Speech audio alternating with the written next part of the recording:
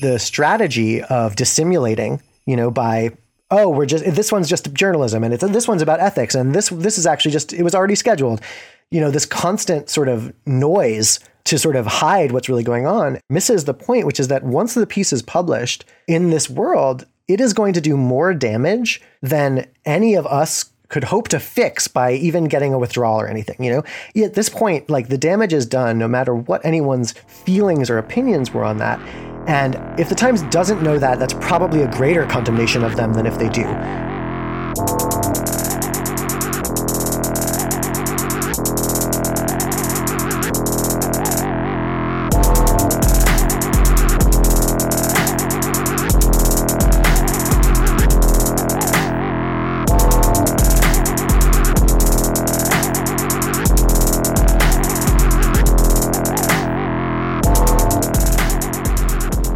Welcome to the Death Panel. Patrons, thank you so much for supporting the show. We couldn't do any of this without you. If you're listening to this and you're not a patron, that is probably because we unlocked this episode. If you'd like to support the show and get access to all of our weekly bonus episodes, become a patron at patreon.com/deathpanelpod. And if you'd like to help us out a little bit more, share the show with your friends, post about your favorite episodes, order a copy of Health Communism from your local bookstore or request it from your local library, and follow us at deathpanel_. So today, Jules and I are joined by friend of the panel, Vicky Osterweil, to talk about a recent open letter to the New York Times sent by contributors, writers, and journalists who have worked with the paper in the past, expressing serious concerns about editorial bias in the newspaper's coverage of trans people and the resulting drama that has followed. Vicky is the author of the book In Defense of Looting, and she has been a writer and media worker for a very long time. She is currently working on her next book called The Extended Universe, coming in 2024 from Haymarket.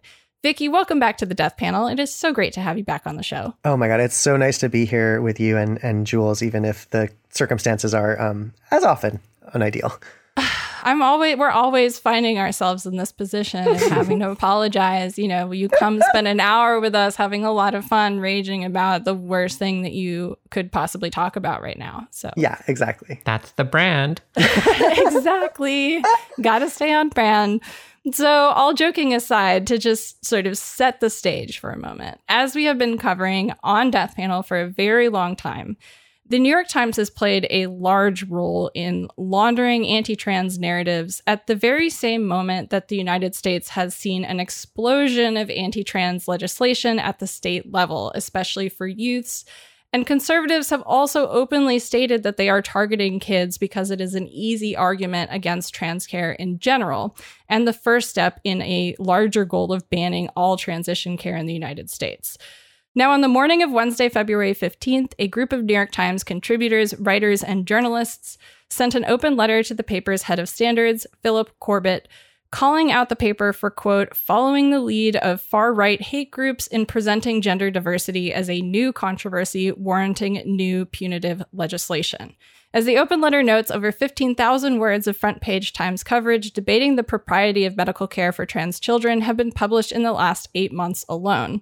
The bottom line here is that the Times has clearly staked a position that is harmful to trans people and is holding its coverage of trans medicalization to very different standards than other issues. And the response to the letter has been pretty hard to watch play out.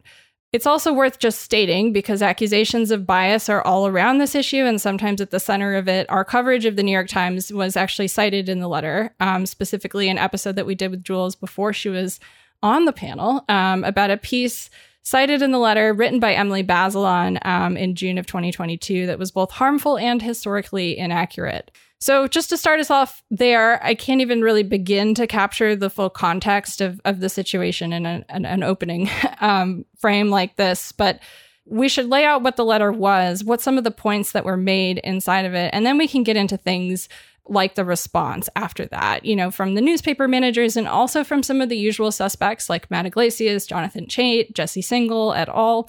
I think rather than let the haters have the first word here, they've spent the last few days oscillating between freaking out about journalistic ethos and then doubling down on anti-trans bullshit. So I think we should spend some time doubling down ourselves and lay out, because it always bears repeating, what exactly some of the issues are with the New York Times coverage of trans people and trans medicalization specifically. While the accusations that this open letter constitutes a bunch of freelance writers bullying a giant, hugely powerful newspaper are categorically hilarious, like objectively funny. Personally, I think it's better to privilege the very valid critiques that are contained within this open letter before we engage with the sort of secondary and tertiary pundit brain bullshit that has reverberated and really drawn attention away from what the actual critiques are. I think you mean tertiary, B. Tertiary. Sorry, exactly. That's terrible. You shouldn't have invited me. This is what happens. Such a good pun, though. Yeah. It's about ethics in medical journalism, No, but I don't really want to speak for too long because I think, basically so much of my understanding comes from, for example, that show, like the work y'all do here. Jules, your work is so important here. But I think, that one of the things that's really that I want to say about the letter is that it was really quite measured and polite and refuting points and asking for for appealing to the New York Times' own standards, right? It was not a sort of radical cri de coeur, but I think Jules, if you don't mind me tossing the hot potato, I think you'll do a great job sort of summarizing that letter if you're up for it. Sure.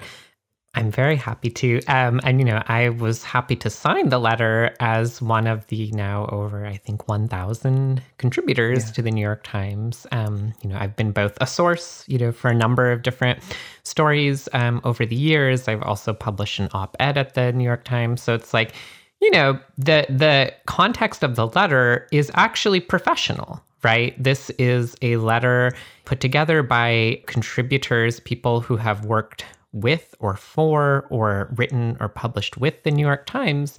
And it's addressed to the standards editor, right? So it's an open letter, but it has a very particular professional context. This is a group of journalists and then other folks like myself, or sort of part-time journalists, but certainly contributors in a broader sense, that are raising questions around sort of the fairness of coverage and really questions about the practice and ethics or the craft of journalism, right? And so, that's why the letter is really quite narrowly tailored in that way. It talks about the New York Times' own editorial guidelines, which in particular demand that reporters, quote, preserve a professional detachment free of any whiff of bias. And, also talks about the relationship with sources, that, journalists working at the Times are expected to remain, quote, sensitive, that personal relationships with news sources can erode into favoritism in fact or appearance. And so, on that basis of the New York Times' own editorial standards, the letter raises a couple of concerns. And, I think there are broader concerns about, sort of media coverage of trans healthcare, of trans kids, of trans people and trans politics. But obviously the Times plays an outsized role in the media environment and has also generated a significant degree of controversy. And so the letter mentions, for example, the article by Emily Bazelon, which we've talked about on this show before. And, where a lot of people who were interviewed as sources for that piece were really frustrated and uncomfortable with the result of it and the way that certain anti-trans groups were given a lot of airtime in that piece without a lot of context about, perhaps how their ideological drift and their junk science is informing things. There's also reference to Katie Baker's more recent feature, When Students Change Gender Identity and Parents Don't Know. Bum, bum, bum. Which just the way it framed the ostensible events at hand was quite misleading at times. But then there's also, I think, so there's this sort of specific kind of professional question about the quality, of the journalistic work being undertaken at the Times. But then there's sort of a broader question that the letter also asks, which is, does it matter, for example, that right-wing politicians, governors, states attorney generals love citing New York Times articles, both op-eds and journalistic feature pieces in support of really violent anti-trans legislation, including the banning of healthcare itself. And so part of what's frustrating, obviously, is that the uptake of this work, it's not just the airing of ideas, right? It has already real world impacts. And also, one of the challenges is that one of the critiques I think that people have brought to bear on this, body of coverage is that it often ignores the larger political context. So you'll read this whole long article that makes a really narrowly framed so-called debate between medical professionals and people who it turns out actually are part of like anti-trans groups, but that happens sort of in a narrative vacuum, and you don't see all of the bills, the hundreds of bills targeting young people that like absolutely are even more moral panicked and out of control than any of the people, presented in these sort of, neutrally liberally written kind of like articles, right? So there's that aspect. And then finally, I think the other thing that this letter brings up that's really powerful is a little bit of historical context. Is this the first time the New York Times has been like subject to these kinds of criticisms? Absolutely not. And, two areas that the letter goes into that I think are so clarifying. First, right, is the like truly decades long push that it took to get the New York Times to stop covering gay people with just like the most terrible homophobic, veneer of objectivity. The New York Times' long-standing penchant for speaking only of homosexuals and homosexuality, which just, led to a lot of really awful, kind of very similar articles that we're seeing now about trans people. And then also the New York Times coverage about AIDS and, it's, platforming of people like William F. Buckley, who famously published an op-ed arguing that people with HIV or AIDS should be forcibly tattooed on their arm and on their ass. And that was published in the New York Times. So it's like, I mean, I think there's a narrowness that's like really nicely concrete here because we're dealing with like the question of how journalism broadly participates in and produces moral panic, circulates disinformation, disavows its own political roles. But the way that the letter, sort of like follows a through line, I think is really powerful, from actual questions about specific pieces to the way that the Times is utilized by one side of a political struggle disproportionately.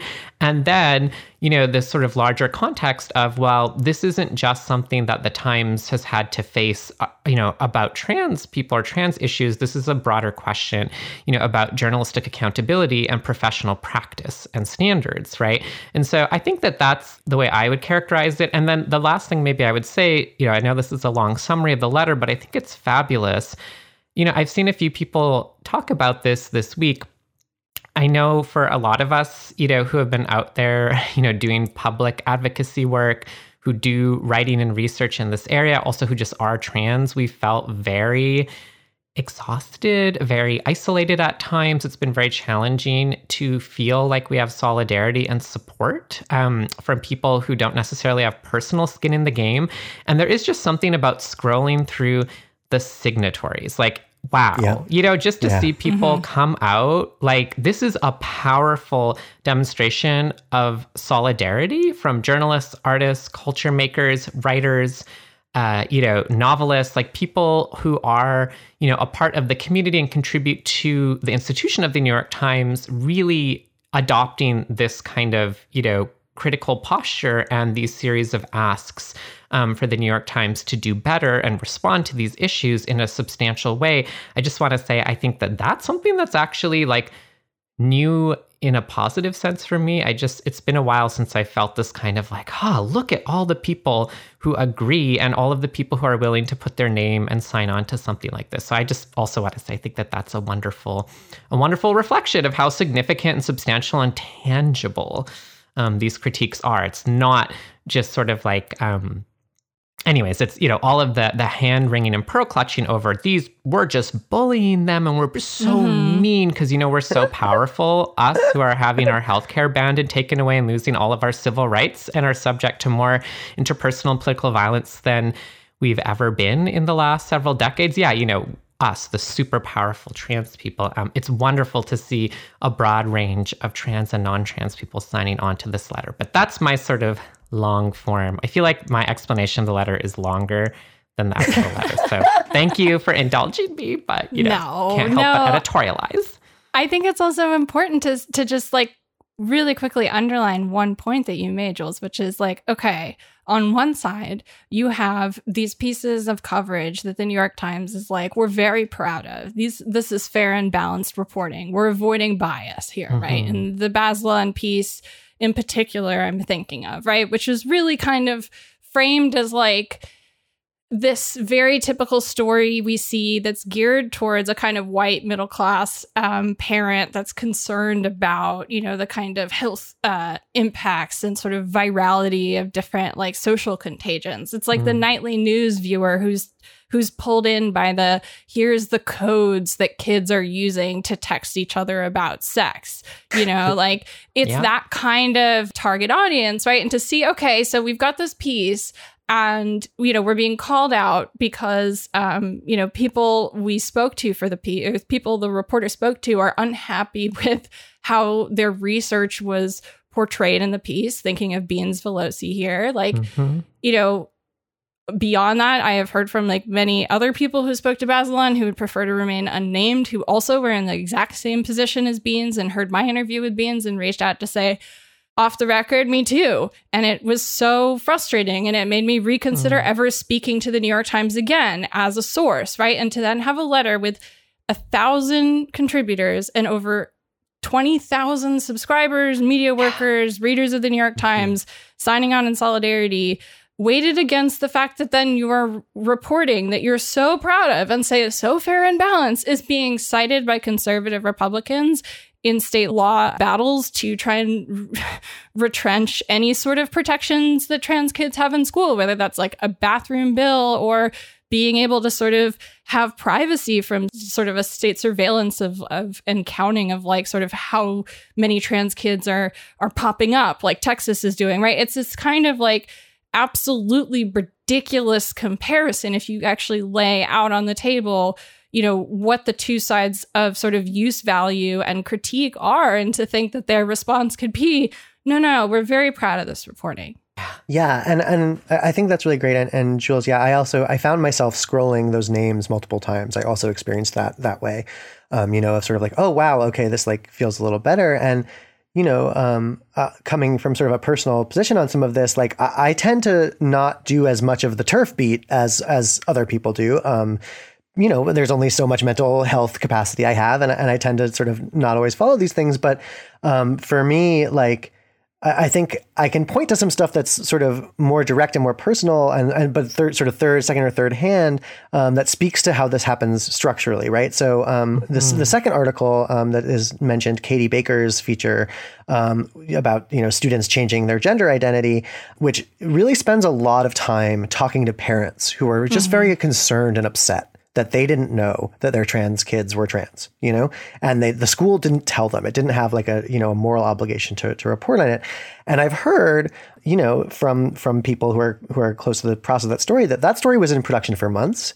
And it started, as I understand it, as a story about the Alliance Defending Freedom, the ADF, the like big right-wing, fascistic, anti-LGBT hate group from the Christian right that funds the parents who are talked to. And again, this is third hand, but I feel confident enough to share it, saying that like the editorial process on that piece over time pulled all of that out, right? Pulled out all of the context saying, these parents are funded and organized by the right, and eventually we get this piece that literally just gives their worldview, right? Without any reference to the context of who they are, where they're coming from, and then the Times then, as you're saying, B, defends it on the grounds of journalism, oh, well, we talked to all these people. There was so much journalism when in fact, like, and again, this is my understanding, but it jives with other stuff I've experienced, being edited by publications. I've never written for the Times, but and other people's experience as well, that what's actually happening, the way the sausage is actually getting made is that it is being all of this political context that the letter criticizes them for having. Like, I mean, I don't know about the case with Baslan's, but it seems like with, Katie Baker's piece, they literally took that out. That was sort of how it started, and this doesn't matter. The point isn't to the point isn't to talk about, whether whatever Katie Baker as a writer or the piece as a thing, I think. But the point is to show that there's this editorial process that is using the cover of journalistic objectivity to actually remove information that would allow people to understand how these processes are actually working. And, I don't think it's a mistake that in this same moment, Ron DeSantis, it's discovered, has requested the medical records of trans students in Florida, which is horrifying, and there's no way that people, parents couldn't read this piece and say, well, it makes sense to me, because the parents should know. The kids are away at college. They should have a right to know, and it's dangerous, and they'll make permanent changes or whatever it is. But I think the other thing, even if you don't, love my sort of third hand, heard about it from editors and other writers, stuff, if you wonder what the Times perspective on it is, right?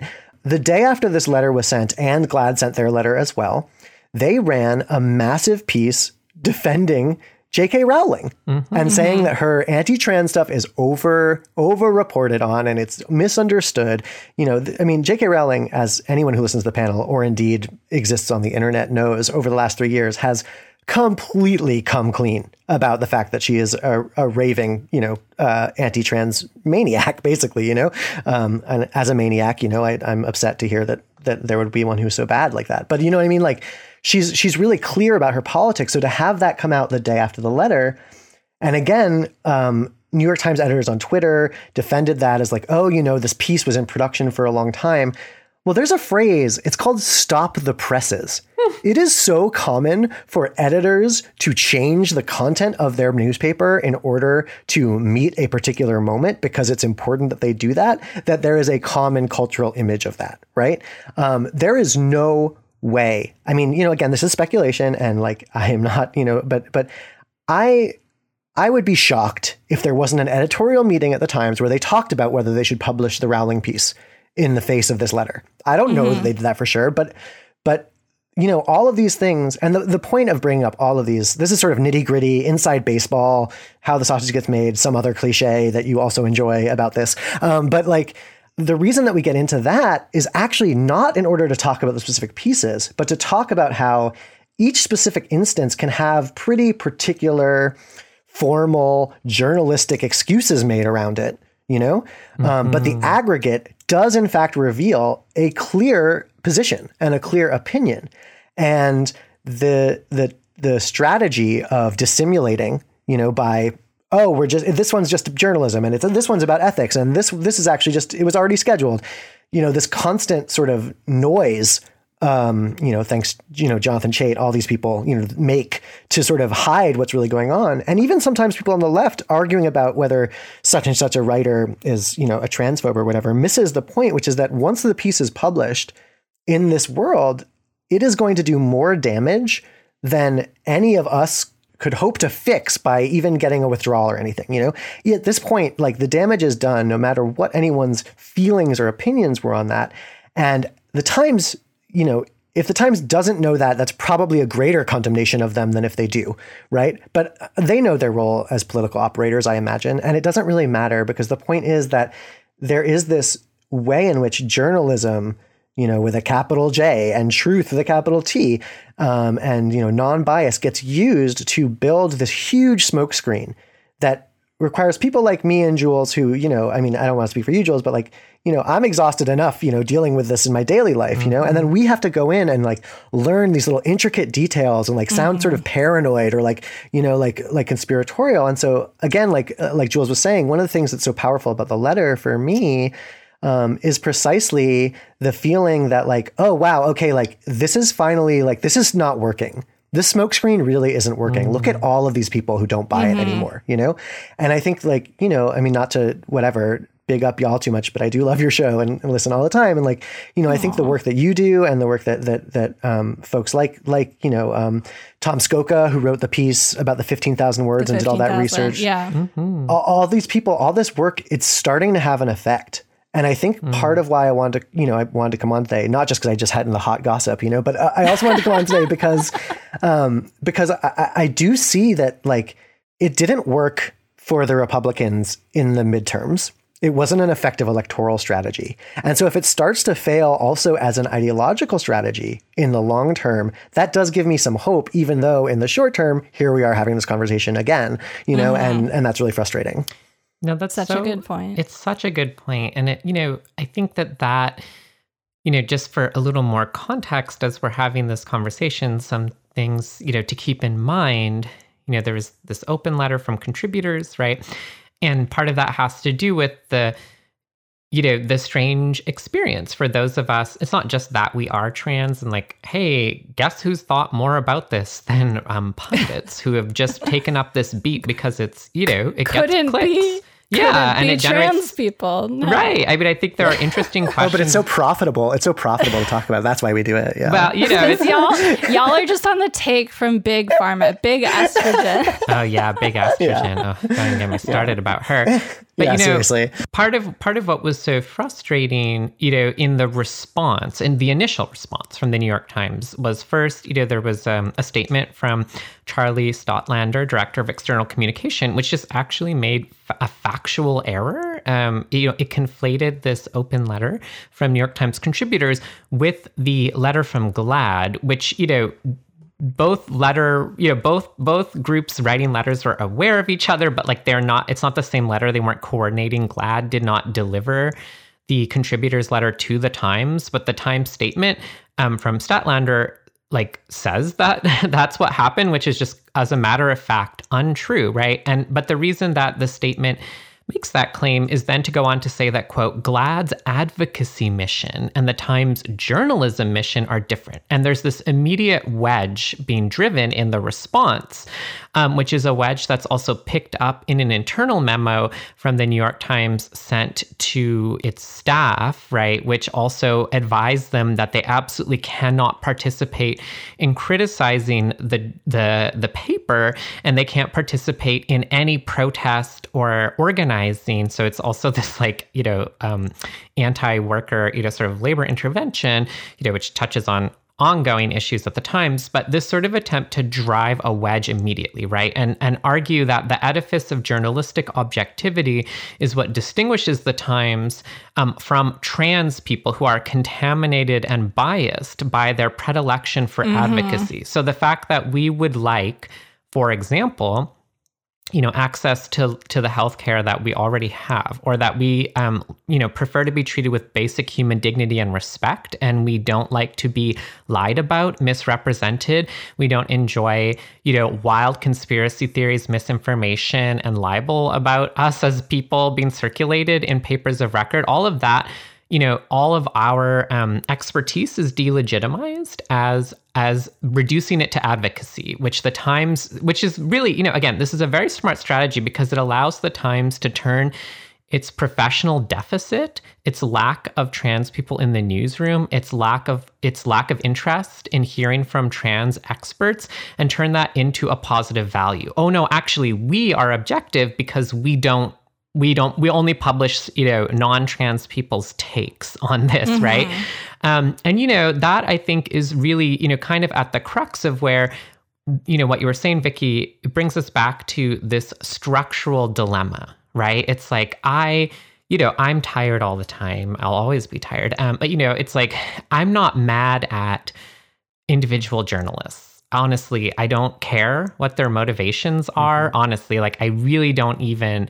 I'm not personally mad at Pamela Paul or Jonathan Chait. I mean, I could be mad at them, but that's not the site of my critique, right? It's not that I want their speech silenced or I want them, this or that, right? It's actually a structural, impersonal question about the role of journalism and journalistic ethics and the sort of structural role that the Times is playing in magnifying a certain story about trans people that is, one, on its face, incorrect, right? Every time I read these different stories, as someone who is an expert in the history of trans youth's relationship in medicine, I just always see actual errors like that. These assertions, these foundational, trans kids didn't start, transitioning until 1990s, or the only reference point for this is this Dutch clinic. Those are incorrect assertions, and I happen to have written a long peer-reviewed book about this that, I have, that also the Times is quite aware of,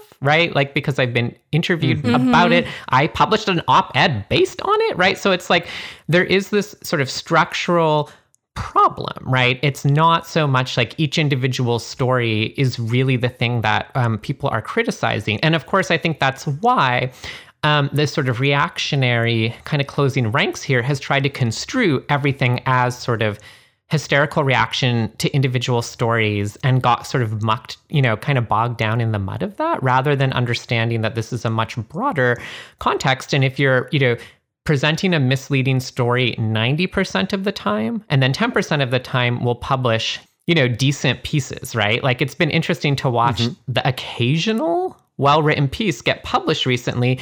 And it's like, that's great. But, sometimes it's also very concerning. Like, Jamel Bouie had that like excellent op-ed and that had the word trans in the title. And then like a week later, they removed the word trans from the title. Like, they literally de-transed the headline. And so it's like, okay. Or like they hired, David French, as a columnist who's like sort of known as rabidly, almost evangelically anti-trans, and then like didn't renew the contract of Jennifer Finney Boylan, who is a trans woman and an incredibly accomplished, writer, who like has a book on the, bestsellers list at the moment, at the time. So it's like there are these larger decisions that in the aggregate have impacts, and that those impacts are the impacts that people are calling attention to. Regardless of any individual journalist's work or, regardless of any individual story, there is a broader unfolding that has also, we can track over time, right? The anti-trans bills have gotten worse. They have proliferated. We are sitting here in the middle of February, and we have more anti-LGBT and anti-trans bills proposed in this first, 6 or 7 weeks of the year than we had all of last year. And last year was already a record-setting year. We're at over 300 pieces of legislation. And so if the paper is contributing to an environment where there's an accelerated targeting of a vulnerable minority, and it's not even incorporating that aspect into its own coverage, well, then that 90-10 or whatever that number really looks like is bias. And so like, mobilizing journalistic objectivity and saying that the only people who are biased are trans people is just on its face absurd. But it's also absurd in the context of this letter, because when you go and look at the list of signatories, we have broad-based support. It's not a bunch of trans people who just got together and said, hi, we're trans people who are mad about how the New York Times writes about us, right? Which would have been fine, but that's a different form of advocacy, right? This is a bunch of professionals, some of whom are trans, but many of whom are not, who have serious questions about the political bias built in structurally to this institution in a broader media environment where people are being endangered. And so that's where something like the Pamela Paul piece for me, right? I'm neutral on like the J.K. Rowling industrial complex of like hot takes and pieces, like whatever, But of course, it's interesting that a defense of her would be published, first of all, in the wake of the killing of a trans teenage girl in the UK, in an environment deliberately stoked and funded, philanthropically by J.K. Rowling, but also people were watching on Twitter this past week the way that Rowling, who is a billionaire, let us all remind ourselves, is, able to make use of the United Kingdom's particularly low standard of proof for libel in order to basically go after, people with very small followings on social media, threaten them with a lawsuit, and then get them to recant and apologize to J.K. Rowling personally for, say, raising the question of her links to far-right groups that have open sympathies with contemporary Nazis, right? And it's like, okay, so what is danger, right? The danger that, Pamela Paul contends, again, it's like we can debunk it in the context of her article, but in the larger media environment, it's like, who's really in danger here? A trans kid was just killed in the UK, and J.K. Rowling is also like, you know, effectively utilizing her wealth to silence her critics. So hold on a second. And then the New York Times is considering that as a vulnerability that shows that trans people have gone too far. I mean, hold on, right? When we zoom out and look at that, then I think it's pretty clear what's going on. Exactly, yeah. And like, as the unhinged anarchist with less professional worries, I can sort of say that like, it looks pretty clear from my vantage point that J.K. Rowling has responded to the murder of in the UK by making sure sympathetic coverage is happening to downplay her potential role in it. And, you know, that is purely a theory of mine and is not a fact. And I am not claiming that is true, dear lawyers who are listening. But, you know, I think also like that's exactly right. That the reason I brought up the Pamela Paul piece, although I, you know, vented some spleen about Rowling as I did it. But the reason I brought it up was precisely because of the way it functions structurally in the moment, right? And like, this is the sort of thing that, that, you know, you're pointing out so well, Jules, I exactly agree with, that there's this way in which journalism gets used as a shield for a certain kind of very, very obvious political action, right? And, you know, I sort of made a joke about it earlier, but I kind of want to bring it up, but please feel free to like cut this if it's not really relevant. But like, you know, in 2014, like, I don't know if people, I mean, I'm I've been doing this stuff for a while. Like, if people remember Gamergate, like which is widely recognized as having given birth to the alt-right, Gamergate successfully managed to maintain cover for itself for months and months by just yelling over and over again, it's about games journalism. It's about ethics in journalism. That was a slightly different case because it was sort of a bottom-up, you know, internet troll thing. But like, as someone who was writing sometimes about video games at that time, I watched journalists who I liked, you know, games journalists, sort of both sides it, because they just insisted on the existence of journalism as they went on to destroy the careers of trans and queer and women of color in the game space, you know? And it took years for games journalism to recover from the damage done. And I don't know that it really even has, frankly. And obviously the, you know, worse than games journalism, that was how much of the alt-right found each other, right? And like, so stuff like this that feels maybe a little like nitpicky or small, these cultural moments, like, they grow, they bloom, they turn into in the street political, or it doesn't need to be in the street. I don't want to make that hierarchy, but they turn into like real political movements. And I think that's what the letter does so well, as we've said, is like, you can see, and as Jules, you've pointed out, all of these bills, the way that this stuff snowballs, but it all snowballs on this grounds, this very, very tenuous grounds of, we're just doing journalist objectivity.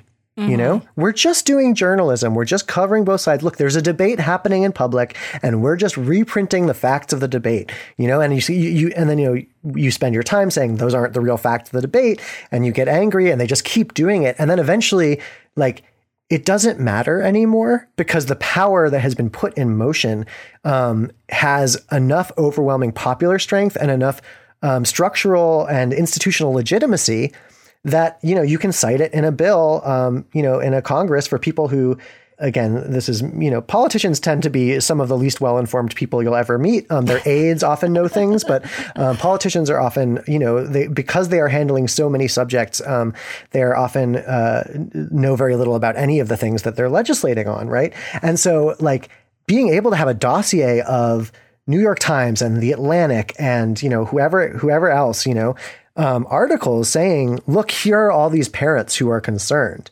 And it doesn't point to the political foundations of that, or who's funding those parents, or why those parents in particular are being talked to, or, as the letter points out, or and Muskoka points out, the hundreds of parents who are happy with their, you know, the vast majority of parents who, you know, like their kids and are happy that they're thriving, right? Like, those parents don't get front page stories. And so, like, you know, it's how we're watching a sort of Red Scare, you know, kind of style of a fascist political campaign be built through these institutions that hide behind a kind of liberal evocation of truth and objectivity. Well, and also just to sort of bring in this quote from Joe Livingstone in Hellgate, New York, which is a great little independent publication. She's one of the people who was sort of involved in some of the original drafting of this. She said, quote, "I think that the Times has used the deniability of we're just reporting the news to kind of protect itself from itself. I believe that there are editors at the New York Times who believe that they are covering this issue properly, that it is in the public interest to present both sides. I think one of the really key points that I want people to feel hits home is that there's no real separation between the way that we use language and the idea of neutrally covering a subject.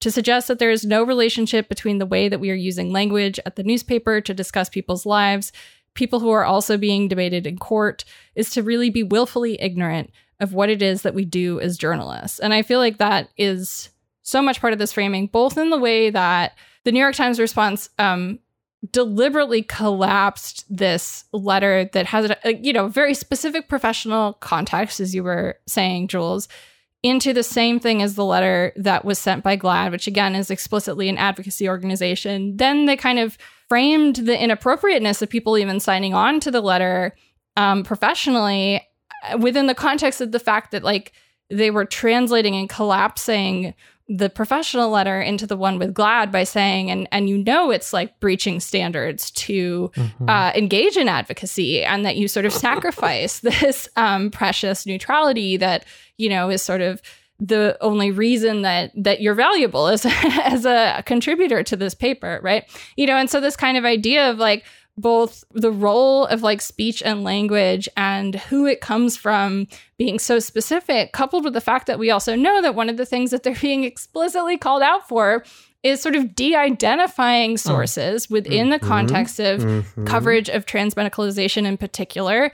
And, as someone who has recently done more writing with more mainstream publications, like to get something sort of through with that little context, to de-identify someone that way, that doesn't like happen by accident. More often than not, if you misattribute someone's association, like you're gonna be in like a 5 to 6 email long chain of like fact checking, making sure that you're getting like the right framing of that person. So to sort of then be doing also this very shady kind of two-faced way of responding to the critique in the first place, after being called out for this very shady, two-faced way of sort of privileging one view and painting it as neutral, while also saying essentially in sort of all the public framing of this that their language and reporting has no power.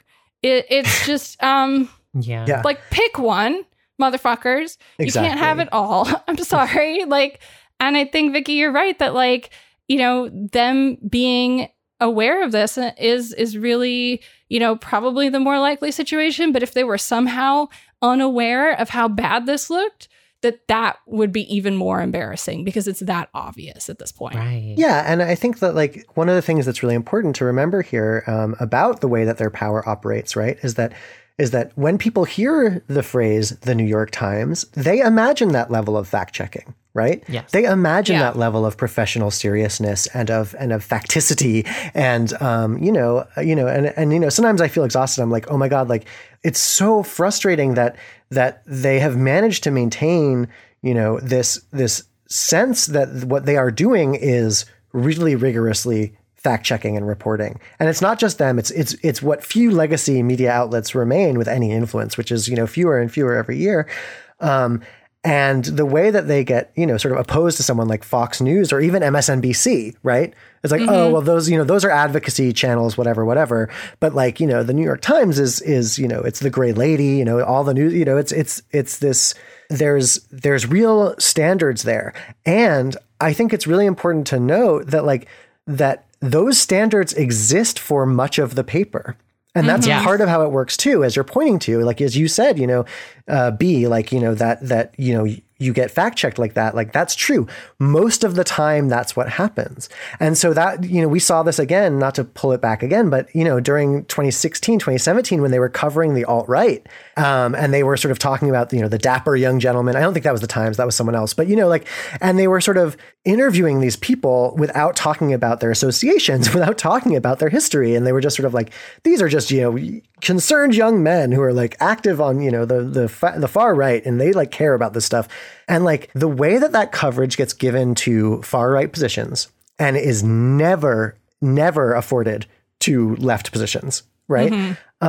Is not the point exactly, but it is really important to point out that one of the ways that the liberal journalistic ethics functions is that right-wing reactionary advocacy is not advocacy, but left-wing advocacy is a political opinion, is a position. Yeah. No, it's exactly right. It's like I was remembering, and I often, think about the fact checking that went into my New York Times op-ed, which was published like 2-ish years ago now, which was an op-ed based on the peer-reviewed research I'd already done to write my book, right? So it was like very easy for me to be fact-checked because I was like, oh, don't worry, I've already been peer-reviewed. I like have all of the archival receipts, but it was like very extensive, let me say. Like I'm showing, primary sources to my editor, right? And like happy to do so because, that really matters to me, that the work that I do is empirical, right? It's historical, it is based in reality. And I have evidence, upon evidence to, but that obviously isn't happening to the same extent when really crucial pieces of information and context are omitted or just absolutely mischaracterized, bordering on untrue statements are published, regularly. That's something like all of us who do this work for a living, would be able to very easily correct if we were the fact checkers. And so I wonder if, this is a sort of a place to dig in and think a little bit about what the sort of broader impact and issue is here, because it seems to me that there's like sort of two aspects of impact, right? That are sort of the bigger context in which this particular criticism of the New York Times has been leveled this past week. And so one of them is, over trans kids themselves, the breaking off of children and youth as sort of a specific lens through which we're supposed to apprehend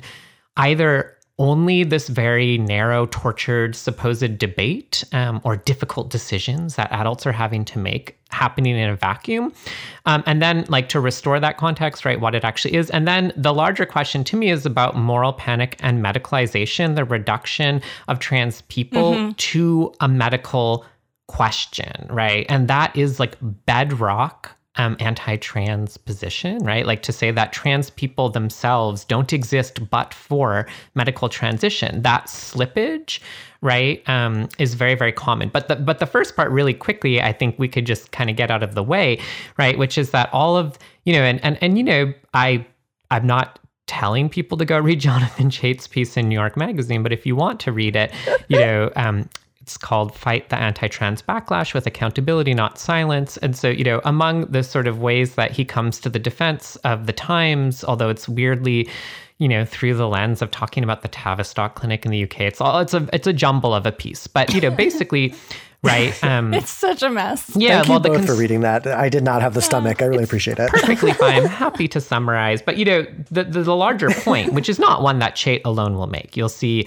Jesse Singal, Andrew Sullivan, I saw making it as well. Of course, many right-wing pundits will make it with much more exaggerated rhetoric. But the point is that there's something peculiar and specific about trans kids transitioning, period, or because it's getting harder and harder to make that point, that somehow trans kids were invented 2 years ago by doctors, or the more respectable version is that like, well, there's maybe just too many kids transitioning or it's happening too fast. There's not enough, gatekeeping standing in the way, which, any trans person could tell you is the most, anxious, defensive kind of misrepresentation or inversion of reality possible, right? But all of this is premised on the idea that there's something unique and legitimate about isolating children and young people. And the larger political context of the past year, completely gives lie to that assertion. And that has to do with the fact that all of this legislative push to ban, criminalize, and administratively defund or destroy gender-affirming care for young people is now being followed up immediately, as predicted, as also admitted by some of the right-wing interest groups driving this push. Those bans are now being pushed up into adulthood, right? We saw bills starting within Oklahoma attempting, bans on gender-affirming care up to the age of 25 or 26. And, it's very clear that it's not actually about kids, right? That ostensible rationalization or justification is demonstrably untrue, because the same arguments are now being used to say that, actually we shouldn't allow, gender affirming care ever. And some right-wing pundits, are calling for, people who provide that care to be jailed, right, or worse. That's more like a Candace Owens or a Matt Walsh sort of talking point. But in any case, right, the idea that there's something unique to kids here is falsifiable, on its own merits, right? Like, again, I'm always happy to be like, trans kids have existed for a long time and have been transitioning for a long time. It didn't just start with the Dutch clinic. And the fact that you're interpreting a small relaxation of access as a sudden explosion in young people actually transitioning is really an assertion with no evidence. And, lots of other sort of debunking people who kind of can do that, really professionally, almost in their sleep, have pointed out how much these assertions that there's something about kids particularly relies on all of these obviously untenable anecdotes about all these sorts of wild ideas about what's going on at gender clinics, and all these kids basically being pressured and forced into hormones and surgeries, just like absolutely the most like made up thing. I mean, it just is satanic panic again, like, yep, 100%. Yeah, a friend of mine told me this wild story that is kind of hard to believe, but yeah, it's because it's not verifiable. It didn't happen, right?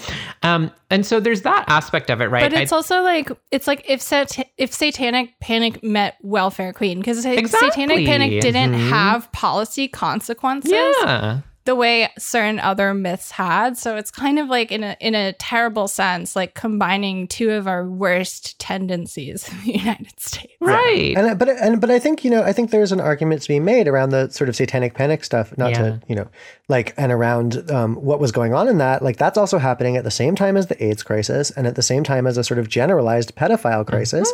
And it did lead to stuff like parks having policies about adults not being allowed to be near them around minors. And, I agree with you completely, B, that the connection between the policy and the moral panic right now is much more intense and obvious than it was during Satanic Panic. I agree that welfare queens in terms of that is a much better comparison. But I think, and as Sophie Lewis says, that cis people have been getting gender affirming surgeries and hormone treatments for centuries. They said they wrote about how their mom was on gender affirming hormone treatments. Most cis women who go through menopause will be afforded the opportunity to take estrogen, right? Another, fact about sort of this sort of myth of the sort of gender clinic being so magical. If a cis man is having intense testicular pain, he can sort of walk into a clinic and be like, it's rare, but he's like, look, you got to take these off. Like, he can get an orchiectomy, right? He can have them, his testicles removed if they're causing a lot of pain. But if a trans femme wants to do it, there are these crazy obstacles to that, and if you were to know that and go in and just say, just pretend to be a cis guy and get it out, like, you can get it done faster, right? So the idea that, as you've, so well pointed out, Jules, that this is this sudden explosion of access. It's like, it's a fantasy. It's a fantasy on the part of the reactionaries, because I think they are terrified of the reality that their gender identity is actually that simply constructed.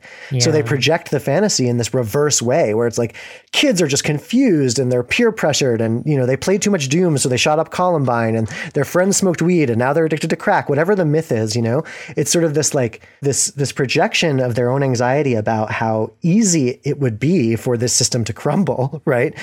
In an individual's life, because ultimately it is just a series of ideological ideas maintained by cultural and state power, right? And so I think like, to broaden out again a bit, and I know I'm all over the place here and I apologize for that, but like to broaden out again, like, the fact that this is happening in the same moment as the Roe v. Wade and the abortion bans are coming into place is like absolutely, and so many people have pointed this out, but is like absolutely part of what's going on too, which is a generalized attack on bodily autonomy. And one thing that I think people aren't necessarily speaking to, I think, is the way that attack on bodily, except for Death Panel, because y'all are fabulous and I'm so honored to be here. You guys like help me think this. It's so hard to like be on this podcast and not just listen to you two and be like, like I'm at home listening to Death Panel, but like, no, I have to talk. I actually have to talk. But yeah, I think that like it's connected to the bodily autonomy of the pandemic, right? That bodily autonomy has become an active biopolitical weapon. Yep. And more than that, and this is a thing that is my particular, hobby horse, I guess, it's a response to the 2020 uprisings. And the 2020 uprisings made it basically impossible to talk about race in the way that white supremacists would like to. And the loss of Trump and the sort of the collapse of his coalition and the failure of J6, like, and even Trump already, like they were switching towards Q. They were sort of obscuring their open racialist, remarks already, because of the flavor. And so I think like what is happening here is that attacks on bodily autonomy via trans children, via gestators' right to abort, and via the right of the disabled or the immunocompromised, or just those who don't want to be sick to not get sick. The attacks on those three vectors have proven a much more successful wedge ideologically than attacking the movement head on, right?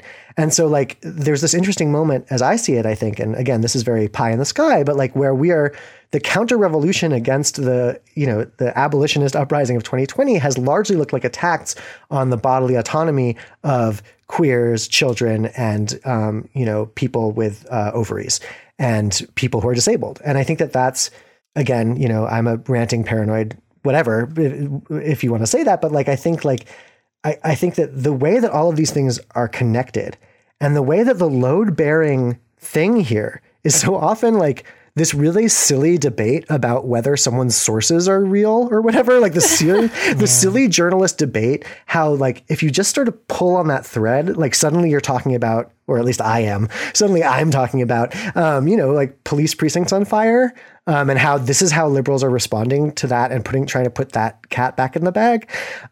Maybe that's just a provocation for someone else to think about. I certainly, it's just something on my mind. But I think the way all this stuff gets interconnected through biopolitics and through the pandemic and through trans issues and through bodily autonomy issues in general, like I think that's been this amazing contribution that y'all at Death Panel have made to my understanding of the world.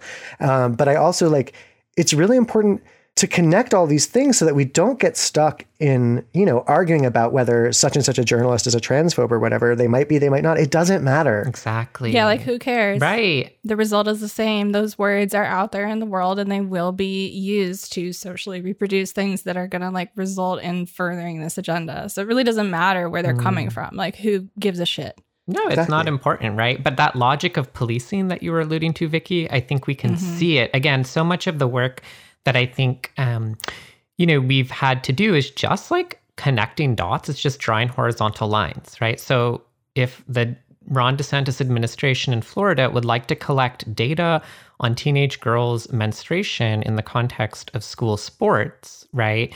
Well, one way to grease the wheels of that very, alarming intrusion of the state and frankly, super creepy and like predatory, right? Obviously, yeah. But it's creepy very and predatory. Gross Christian. Yeah, but right alongside collecting data on trans kids, like that, it is a vice versa situation, right? It's the same thing where, in the rhetorical defense of the gutting of AP African American Studies, right? DeSantis will say, well, we have to get rid of this content because it includes queer theory, right? I mean, the interchangeability here is not just convenient. It's about how state power generalizes a kind of policing, or, the thing that I we'll occasionally call like the cisgender state, the state trying to become cisgender. It wants to create a kind of gender police structure and carceral structure, right? That like, it makes extreme bans on abortion work much better. They're the same legal arguments, right? Like the Dobbs decision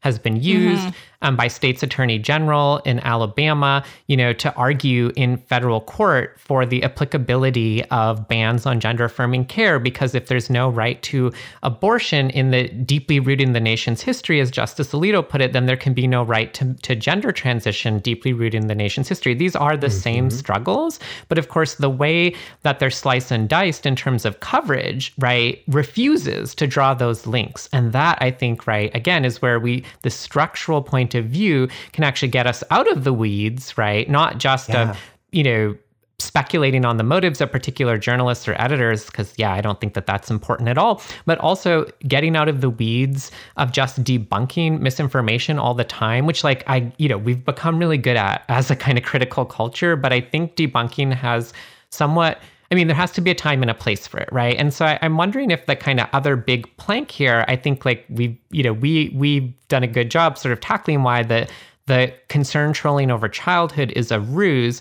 But I think the broader issue for me that remains unaddressed and that drawing these horizontal lines would address, right, is the continued moral panic around trans healthcare per se as a way of collapsing trans people's lives into a matter of medicine. That is a form of political domination historically. Like that is what the entire history of trans medicine as a field is about, and trans people's memories and ongoing experiences with medicine is that subjecting us to the authority of diagnosis and actually the panicked but like liberal, ostensibly gender-affirming expansion of biocertification processes to determine the correct kinds of trans people, right? This is where a lot of the hand-wringing actually comes down to, is that pundits are pretending that, the biocertification process isn't rigorous enough, right?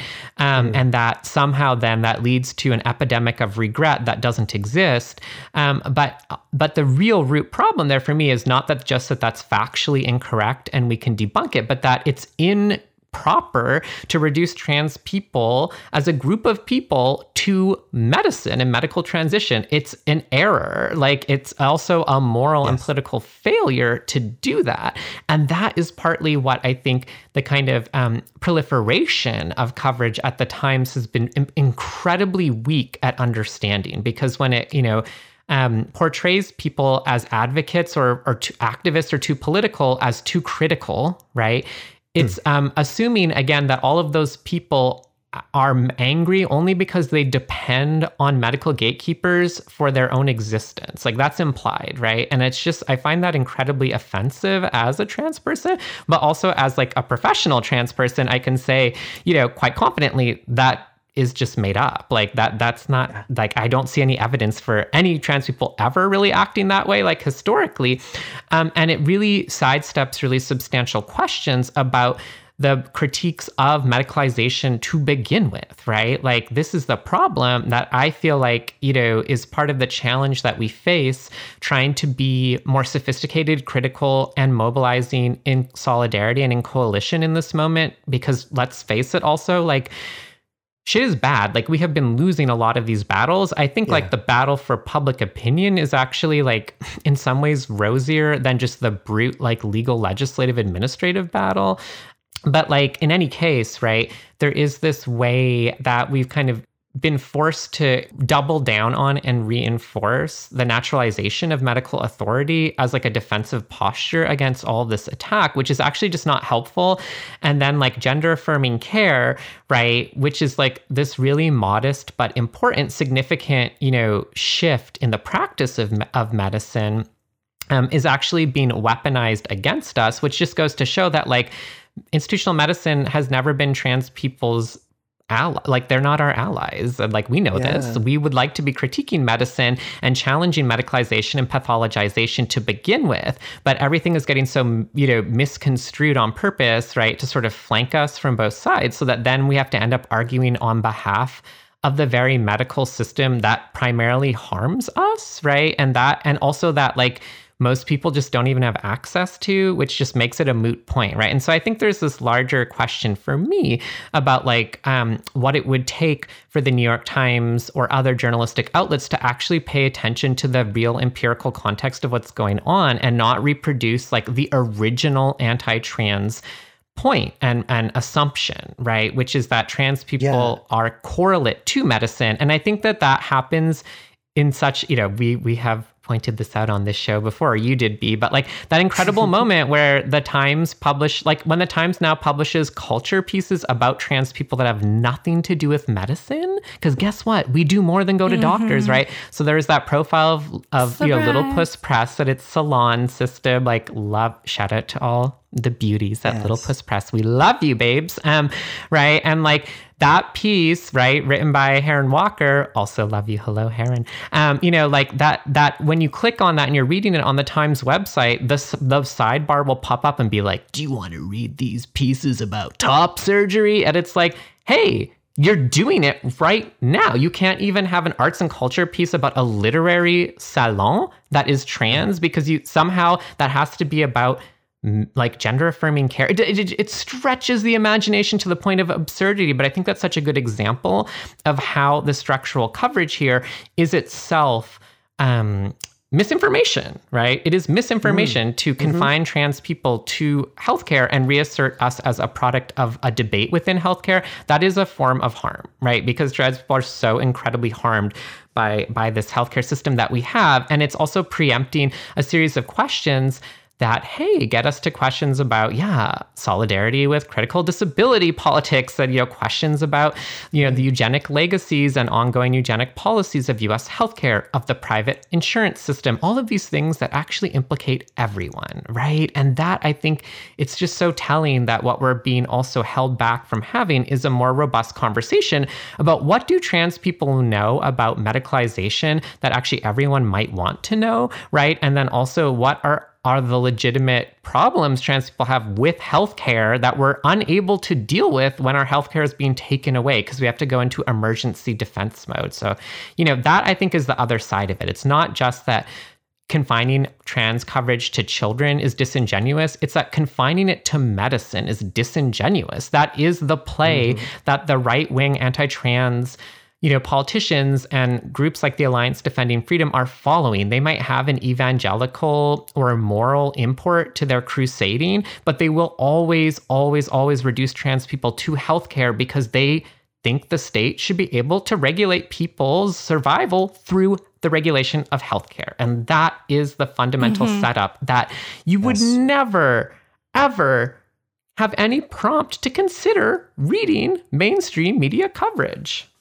Sorry, that was a very long rant. Yeah, and no. No, so good, Jules. It's so good, yeah. And like, I think like, one of the things I liked about the letter, bringing up the history of coverage of gay people at the Times, but if you look at the history of the medicalization, first in psych wards, right, and then in a variety of other clinics of, as the Times likes to call them, homosexuals, and how recent it is, right? How it's only been 25 years since that really started to break down. Yeah. As like a, and it still emerges. It still reemerges, but it isn't really very strong.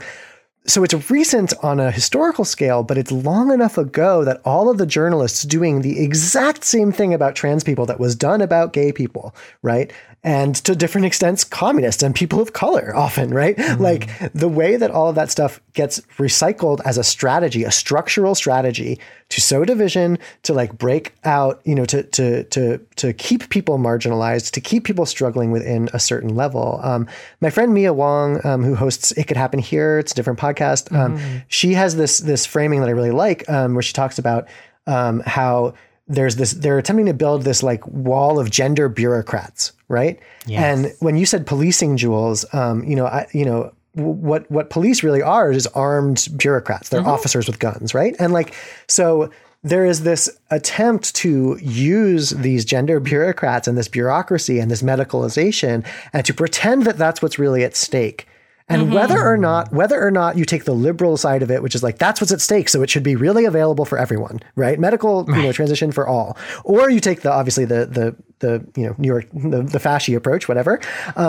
Like what you end up doing either way is you empower the bureaucrats. You empower the gender bureaucrats. You empower the policing function of the state. I'm just repeating what you said because it was so brilliant. And I just, and I've learned everything I know about it from you. So whatever. But like, I think, it's the way that moves through so many different topics and the way that, as you're saying, we have to draw horizontal lines between these things.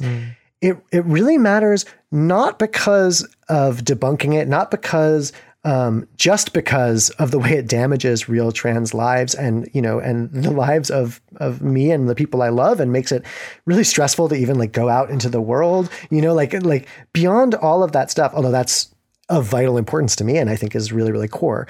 But like it works to collapse all these other categories that don't, that pretend not to be touched by transness. And of course, there are trans people of all different kinds, but like, it's like, no, it's about trans children is like a way of, as you're saying, like, and we've been talking about striking and controlling people across, prisoners, controlling, disabled people, who, you name it, the use of a particular marginalized group that you can produce a moral panic around. If you produce a moral panic around a particular marginalized group and you get enough momentum around it, you can use it to validate the power of the state. And that's why in the wake, historically, and again, this is just, this is my bailiwick, but like in the wake of uprisings and revolutionary moments, you see these intense focuses on particular groups that are susceptible to this kind of moral panic for whatever reason. And it's played out over and over again, and it's really exhausting. Well, and it's also not random too. Exactly. And you're not, precisely. and what Vicky's saying is not conspiratorial. This is one of those instances where, it's not conspiracy, it's hegemony. Like if you actually go back to, oh God, I can't believe I'm going to do this right now. Be like, let's talk about Rawls for a second. Let's do it, B. Come on, teacher. Early liberalism and the idea of how one becomes a citizen, which is through social participation, effective social participation, pro-social participation, economic participation, and sort of pulling your weight in society. And this is ultimately like the foundation of a lot of our political economy, which is why I think it's helpful to go back to, because it explains some of the thinking as to why someone like Jesse Singal might earnestly insist, I care about trans kids. I'm just really worried we're pushing medicalization on them and they can't handle that. And then go on to make the claims that he makes that are so fucking damaging to those kids that he thinks he has in his best interest. One explanation is relying on a kind of individualistic narrative of society that says, well, Jesse Singal is a TERF and an asshole, and that's true. Yeah. But it's not the point. Yeah. What's also true. Exactly. Even if it's not true, it doesn't change the effect, right? That's exactly. Yeah. Exactly. And when we start to think about the kind of Rawlsian liberalist idea of how society manages like all of the disagreement that occurs because people are never going to be on the same page. And this is really foundational to his work. He talks about the need for shared ideas and the need for commonalities, and how really in spite of all this tumultuous and discordant disagreement that occurs naturally within society, there are overlapping commonalities that in times of stress, turbulence, and crisis that will bring people together and help restore control and stability to society and help them move forward and continue and perpetuate and not sort of collapse and fall into decadence such as Rome, right? Like kind of the classically homosexual city-state framework of like, oh God, dear God, they just got so decadent, like couldn't possibly have anything to do with like a massively bloated imperialist scheme, that didn't quite match up. My favorite really hot take is that any critique of decadence is structurally queerphobic. Okay, go on. Ooh, I love that. But and it's like these whole ideas, right? are what predicate things like, well, disabled people can't be part of society because they cannot be normal functioning social participants. And this is the foundation for people like Peter Singer, who proposed something called a left Darwinism. Yeah. And it's through these kinds of ideas that we see things like, we've got to slash Social Security and Medicare to save the deficit, or else we're going to be bankrupting tomorrow's children. Like, isn't it so interesting that we're in this moment where we're facing looming austerity, discussion of cuts to entitlements, discussion of the validity of trans children translated through a discussion of access to healthcare, essentially translating, as you're saying, Jules, the individual trans person into a medicalized subject, solely through this kind of process of granting permission to become trans via this kind of public consensus process, which is really what people like Jesse Singal are calling for when they're saying, well, I'm just asking questions. We're just trying to present both sides here so we can all come to a consensus as to whether or not trans people deserve to exist. And in the meantime, we can create unity and sustain the stability of our Rawlsian liberal society through just asking questions together, no matter what it does to trans people. Because let's be honest, and this is where the kind of overlap of the medicalization of trans identity and mental health labels really comes in, right? Mm-hmm. Maybe those trans people, we don't really have to worry about what they're saying because, those people, they, it's increasingly hard to separate between whether a child is trans or mentally ill. Right. So, it's questionable whether that person is or can even be a citizen in the first place. So if you're Rawls-pilled, like these fuckers are, who believe that liberalism is good and that the public consensus always bends towards, I don't know, like justice and multifamily housing units or some fucking YIMBY bullshit. If that is your view of the world, then to you, it doesn't really matter what trans people have to say about your public discourse, about their validity to exist, because what you're doing and asking questions is sustaining the future of society and maintaining our liberal democratic values. And that's why these motherfuckers are so dangerous. Yeah. Right? Yeah. They will do anything for that goal because they think society depends on fucking over trans people right now. And I thank you, B. I love that. And I think that's so right on. And I know that I sort of got, I have a tendency to get a little polemical as I speak. But, I sort of said, if you look back at different times, there'll be different groups and but it's also not random in a way that I think, and I don't remember who said this, and I'm so sorry. Maybe you will, Jules or B, that transitioning is a kind of self-abolition, that there is a direct correlation between a kind of abolitionist imaginary and transition. And if you medicalize it, right? If you medicalize it, not only do you manage to, keep them under the control of the bureaucrats, but you take away precisely that sort of the social power of transition to upset the way that gender structures our daily lives. It's kind of a basic trans liberation point on some ways, but I think it's worth pointing to here that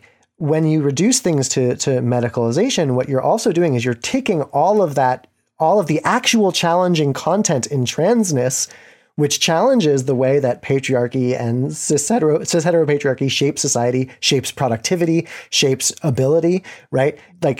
That can be challenged in individuals' lives. And I imagine all of you have seen it happen when someone transitions, how it changes the way the people around them think and talk, if they're thoughtful people anyway, And I think that is part of the threat to society presented by trans people. And I say yes, we do threaten society. We are going to abolish your society.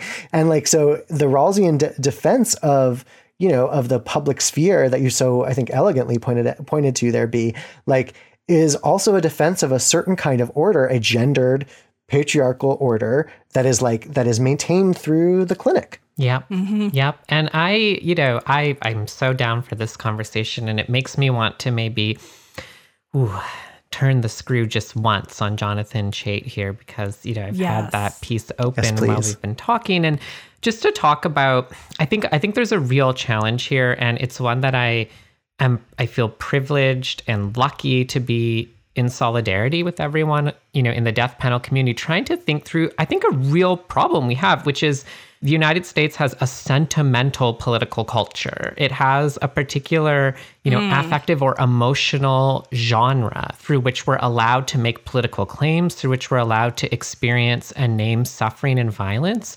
And it's premised on its own genre, which is to say it has its own structures of expectation, its own norms, its own disciplines. It's really hard to talk in this moment about the impact on trans people, precisely because we're only ever invited to double down on a certain spectacular and sentimental kind of violence, right? So it's like everything about all of this legislation has to redound on the kids that will die, or the people who will commit suicide. And the problem with that too is that, anti-trans forces will also, libidinally, which is to say, with glee and emotional investment and frankly erotic investment, double down on and dilate those forms, those measures of suffering and immiseration in ways that are very disturbing.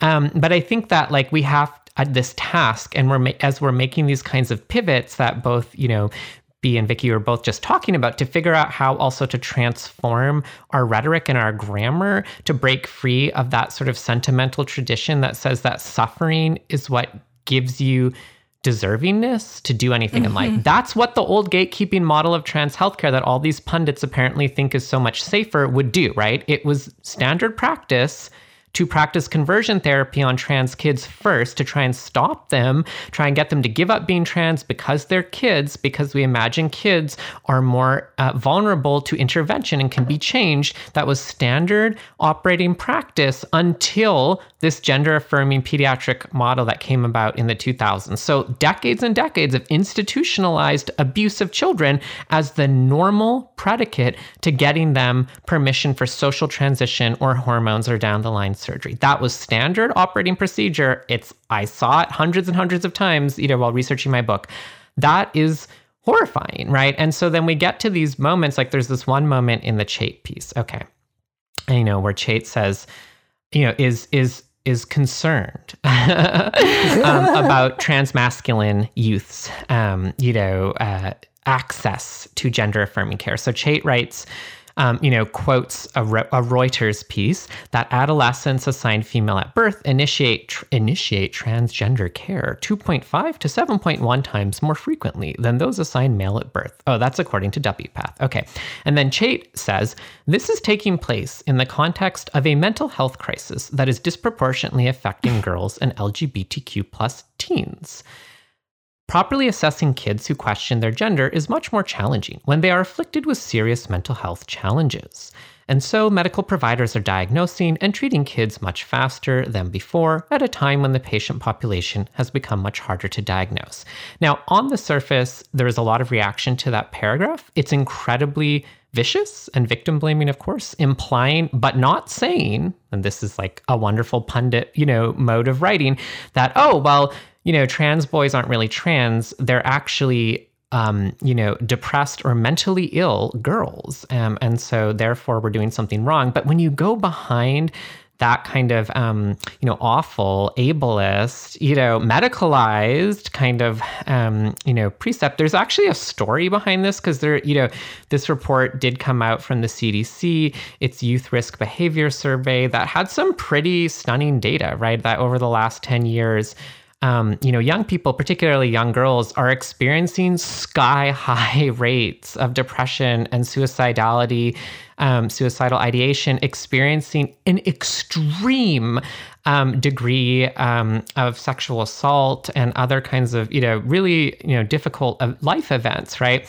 And, we can get into the weeds about like survey data and blah, blah, blah in another time. But one little piece of this story that I think is really telling, and that actually is a place to dig in and not contribute sort of to the spectacularization of suffering or the idea that the only legitimate claim we have is like saving ourselves from dying, is that Florida was so upset at this data showing how much, young people in Florida are suffering in schools, right? Like school-age children are being asked these questions. And in Florida, like the data was really, really, really like awful. It just showed that more than 40%, for example, of Orlando County high school students said that they felt sad and hopeless, and 20% have had, suicidal ideation. So what did Florida decide to do? What did the DeSantis state decide to do? It's going to withdraw from that survey. So it will no longer send data about how immiserated its young people are because of state policy. It will just stop doing that. And so it's going to, remove it. And I think that's a really there, again, is this opportunity to dive in and not come in with our own sort of sentimental or moralized or spectacular race to the bottom kind of ultimately liberal kind of politics is just to save the children, right? But actually to say that there's a lot at stake in targeting and immiserating children. We know that, the impact of that is real, and there's even work to cover up that impact. Therefore, we need to make a shift. We need to figure out what is the modality that can outflank all of this, right? Outflank the Jonathan Chait, really kind of callous implication that's not spelled out, but also outflank the Florida Department of Education simply, covering up and removing data, right? Like we're moving into this era where a lot of our primary crises, right? And this is why this conversation about media is so important, where a lot of our crises are going to be intentionally dataless. This is going to be the future of the COVID pandemic, where we will just have no data on what's happening ever.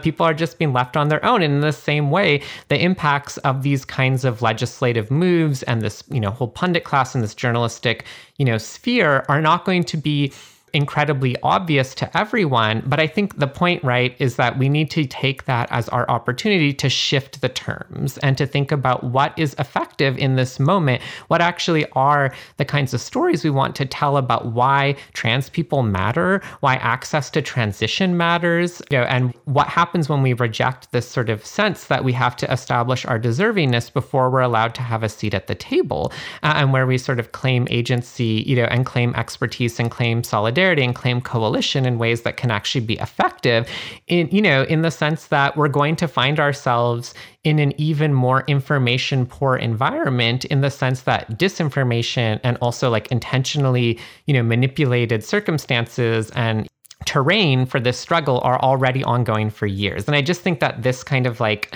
the way that the suffering of young people and suicidality and, depression are being weaponized in this moment, what more cue do we need? To just be enough with this nonsense. We're not going to be a part of this absolutely, rigged kind of conversation that makes no sense and is really, really cruel and callous. We're not going to try and mirror that energy in order to somehow rise above it, right? We need to be smarter, I think, than that.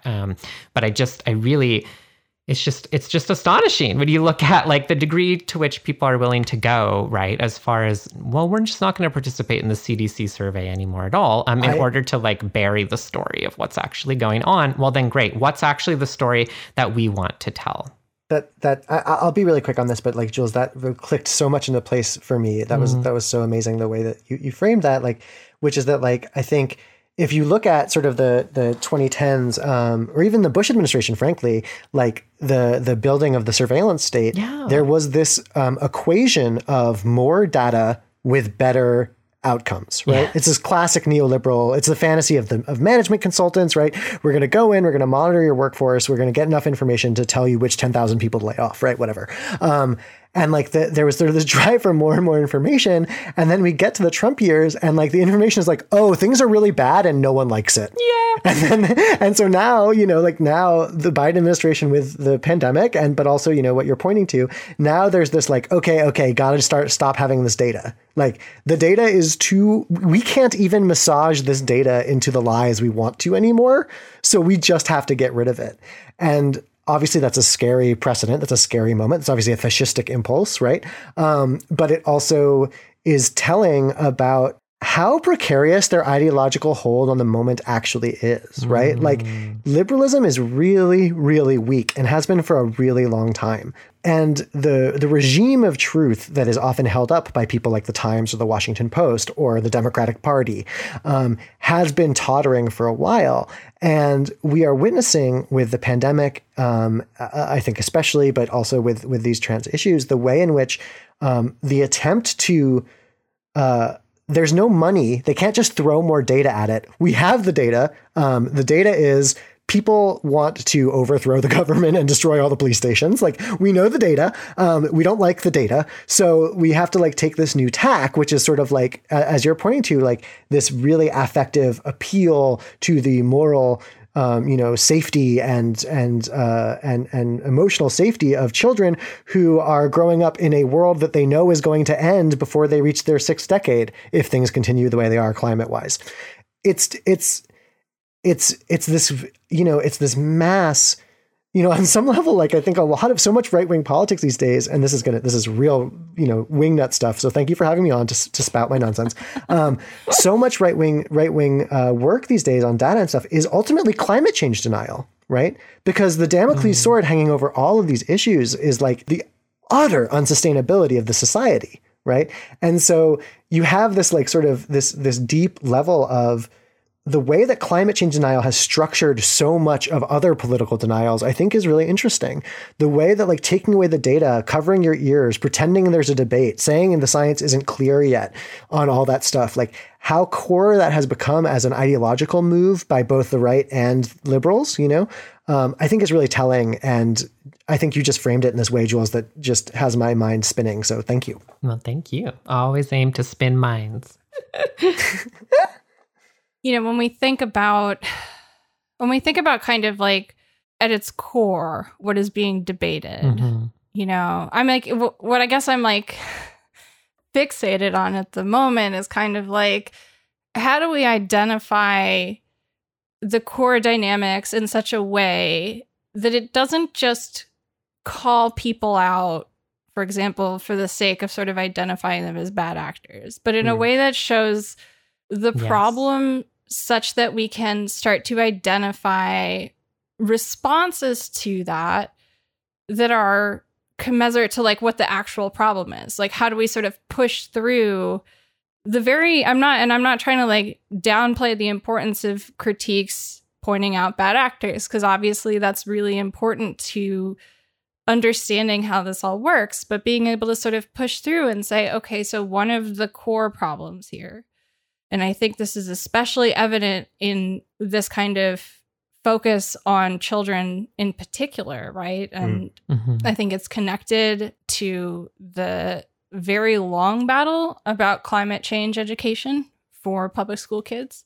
I think it's connected to the more recent battles over educational liberties that connect things like anti-CRT advocacy and anti-vax and mask advocacy.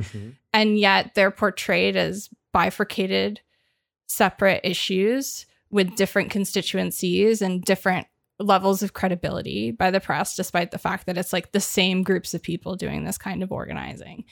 And part of the reason why I feel like kids in particular, even in this deficit language of like, well, we have to make sure to like control costs and impose austerity to protect the kids, right? Like this sort of idea of like, well, what is education for in our society, right? Like, it's for transforming individuals into citizens. That's like a pretty famous, or at least not famous, because you can't say anything within disability studies is famous.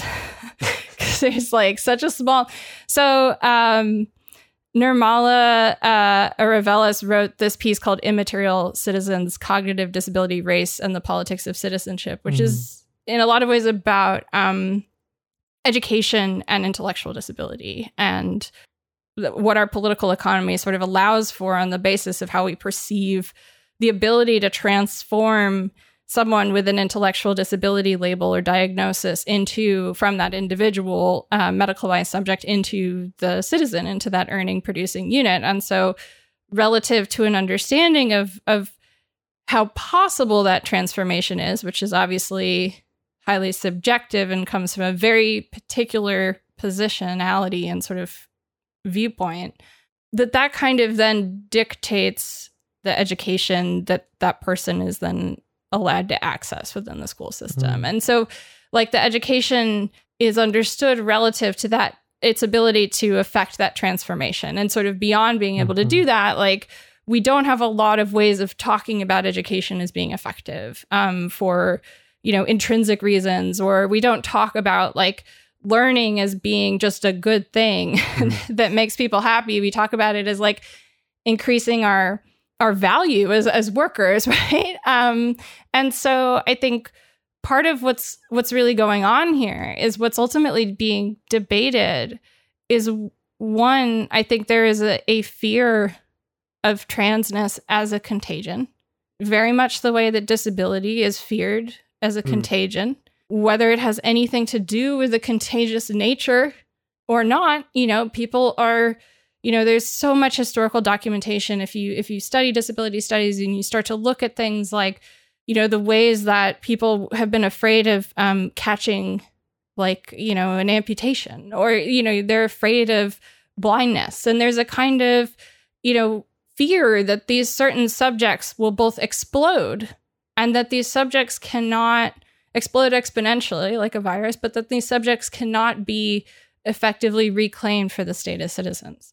And so it's both like a foreclosing on this identity category, and it's also a kind of subjecting it to the principles of like health securitization and the idea that the state has a right to be all the fuck up in your business because it's not about you anymore. It's about the public safety.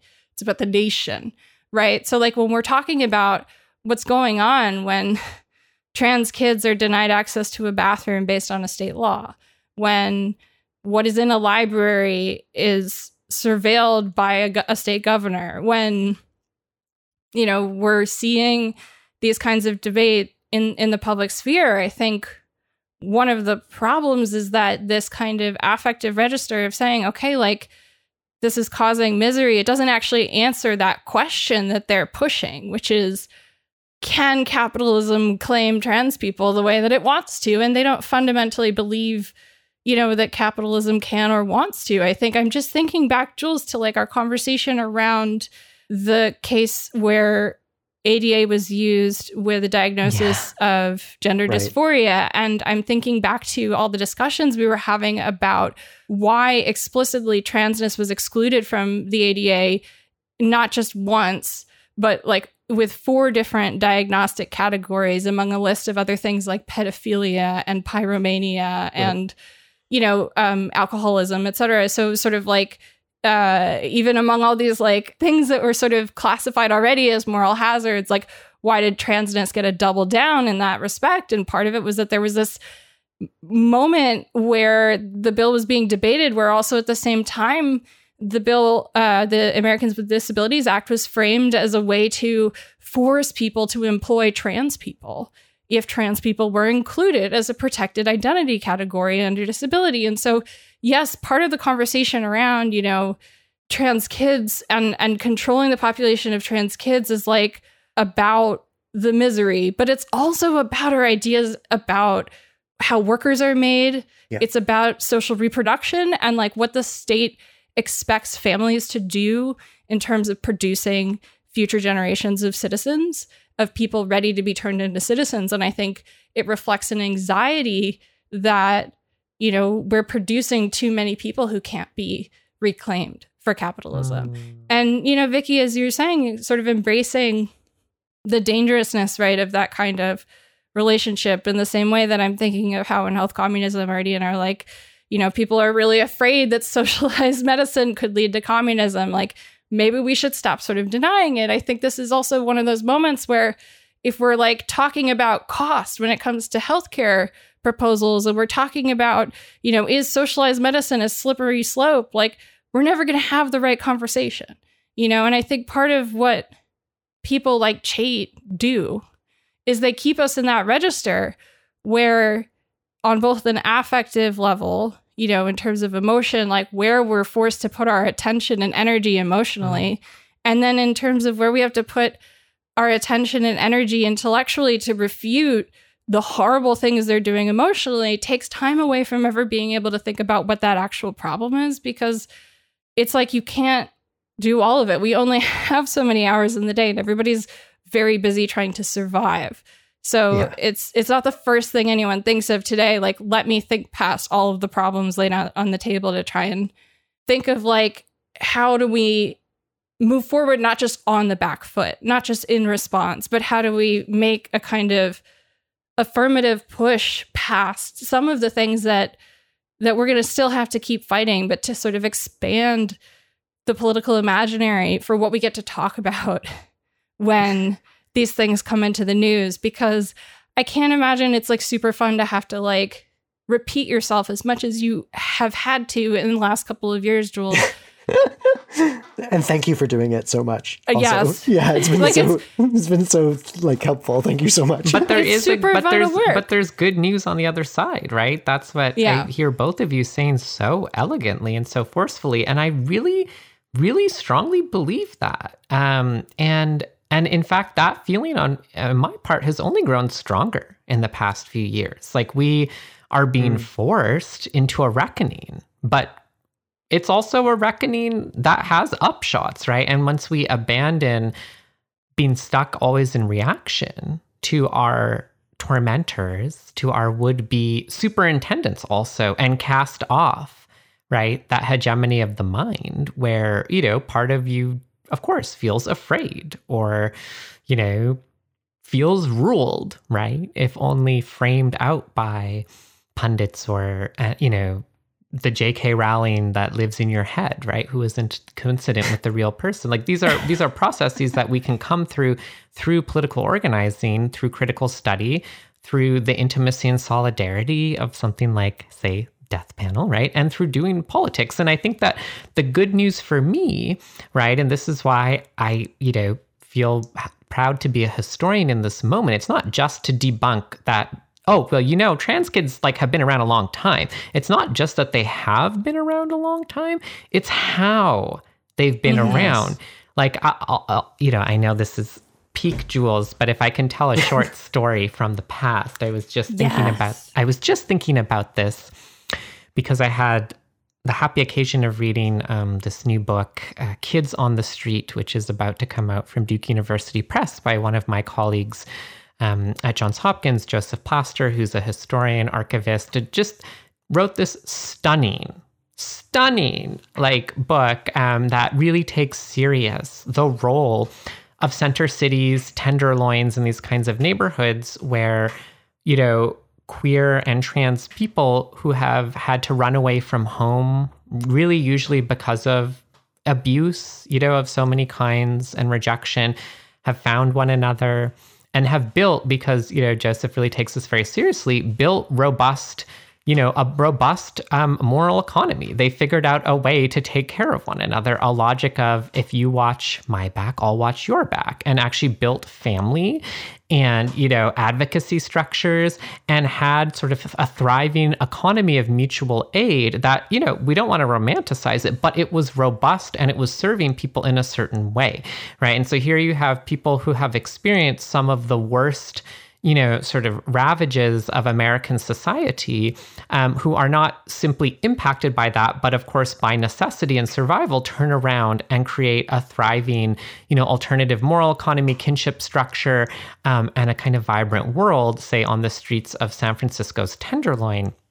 And it's really amazing, you know, to watch how long ago some of the dilemmas we're still living out are formed. And this is my kind of gambit in telling this story, is that in the 1960s, you know, before Stonewall, we're in the era where the only gay rights organizations are Homophile, right? And Homophile, right, like this sort of interesting 1950s version of kind of very respectable gay politics that maybe under the surface are much more interesting, like Harry Hay, one of the founders of, you know, Homophile organizations in LA, was like an avowed communist. And, you know, so it's like complicated stuff worth checking out. But there's this moment in the mid 60s where the Homophile organizations in San Francisco are like, we want to consolidate the political power of gay people. gay people. There's a lot of them in San Francisco. We should have some power to flex. And this is the moment of Lyndon B. Johnson's Great Society liberalism, right? So the idea of expanding the state, right, is at its maximum. Relative to where we are today.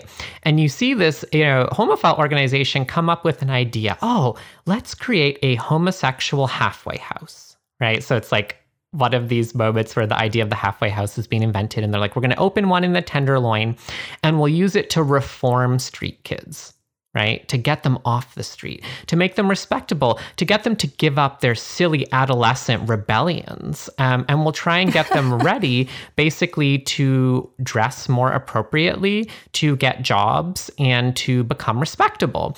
And they're very clear when they're outlining this program that the reason they want to do that is it's sort of proof of concept that gay people deserve to be treated as a voting bloc in San Francisco. So they want to get access to federal funds and also exercise a greater degree of political power at the municipal level in San Francisco.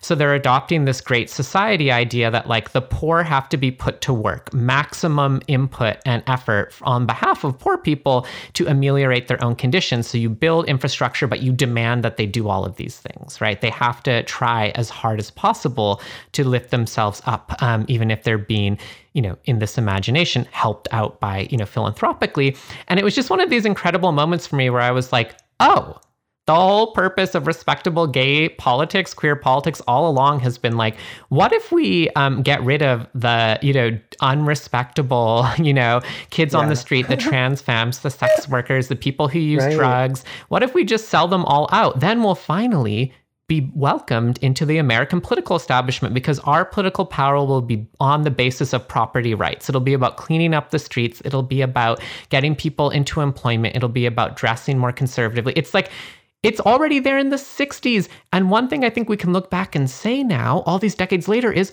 what the fuck did that ever get us? Is American society any less homophobic now than it was in the 1960s? I don't really think so in the ways that matter. And like, has achieving gay marriage and property rights protected LGBT people from any of these attacks in the past few years? Absolutely not. And so how many times have we sold out the people who already are being marginalized at the bottom of our social hierarchy? But then here's the pivot point, right? And those street kids, those trans girls on the street, those people who built those mutual aid economies, they know so much about how we could live differently. They had to figure that out. Again, I don't mean to romanticize it. It's not a ready-made political program, but like they know so much about how else we could structure the world instead of in this losing battle for recognition on the narrowest grounds possible that frankly hasn't paid off very well. Because if you go to San Francisco today, it's the same populations of people who are still not being served. They've been sort of moved around geographically, but it's still, trans women on the street. It's still, people who use drugs. It's still unhoused people. Like, hello, we're still like stuck in this merry-go-round that's been running now for decades upon decades. And I think the good news side of that, though, is not like always to me is like, hey, we're very swallowed up here in the 21st century, but what's going on right now is not like unknowably different than struggles that were started 50, 60, 70 years ago. So why don't we start counting on that knowledge, that expertise? It's harder, right? It hasn't been lifted up. It hasn't been systematized. It hasn't been turned into nonprofits. It's not what goes into museums. It's not what's taught, in school. It's barely even what's taught, at the higher ed level. So yeah, it takes more work, but we have all of these resources, all of these repertoires of knowledge and expertise that can serve us in this moment. When we are called to this reckoning, we are not walking into it with without any idea of how we got here. We have all of that information. We've just been misled into thinking it doesn't exist. And also, if we accept the terms of how we're talked about in the New York Times, we'll never arrive at that conversation. But it's our conversation to have if we can responsibly figure it out and learn from those people and, think with them and think about, who those comrades are in our ranks today. Like, we have all of that. So I just think like that to me is always the good news, right? Is like, we actually don't have to become like policy wonks, like, thank goodness. And also like, I will say, I think I'm lifting this from someone else on the internet. So thank you to whoever this was.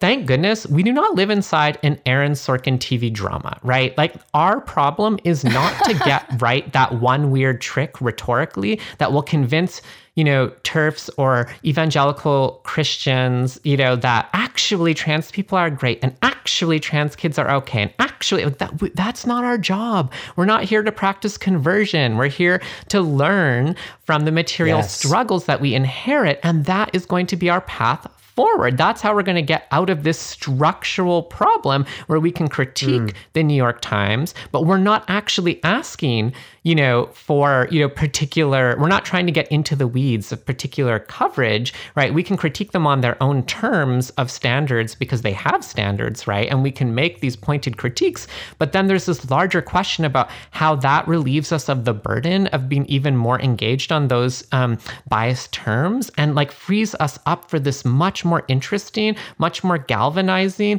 much less, I think, wonky work, which is just like, what do we, and I think, Vicky, you were, setting this up. B, you were kind of, hitting a home run on it. It's like, what do we want when we make these decisions in our lives, right? Like, being trans is really fascinating. It's given me a lot of, insight, anger, sophistication. It drives so much of my understanding of like what I think a just world would be, right? And I want to go in that direction with everyone else, right? I want us to build from that basis because I think it's going to be much more effective. I think we're going to find it's much more enjoyable. Like, I have to say, right? The reason I'm like saying all of this right now is like, I woke up this morning thinking like, okay, we got to do this. We got to do this open letter episode. Here we go again.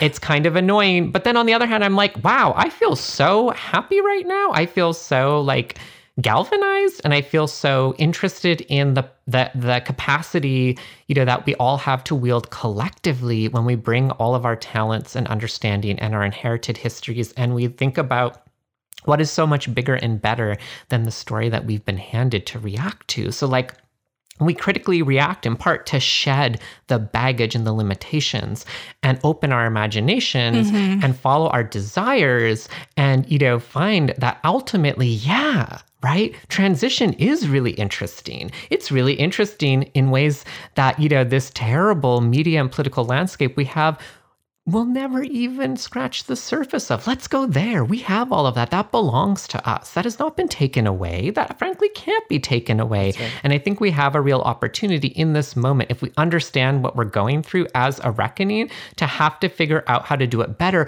But like, we have so many resources. We have abundance. Do you know what our opponents and our antagonizers and our attackers do not have? Abundance. They operate in a scarcity mindset. They are terrified, right? That there's not enough of anything to go around, and they would rather scapegoat large swaths of the population in order to, kind of manage that anxiety and avoid the realities of inequity and scarcity and the way that, capitalism orders the world that we live in. Well, we don't have to be limited that way. So I say, let us embrace that. Sometimes that will be gloriously trans. Sometimes that will be gloriously disabled. Sometimes that will be gloriously this and that. But like, let's do that, and I just feel like that to me is the good news. That's what I'm excited about. Jules. That's what makes me feel energized. And I just think we have every opportunity now, to really, really, really seize that and understand that as something to actually like be proud of, no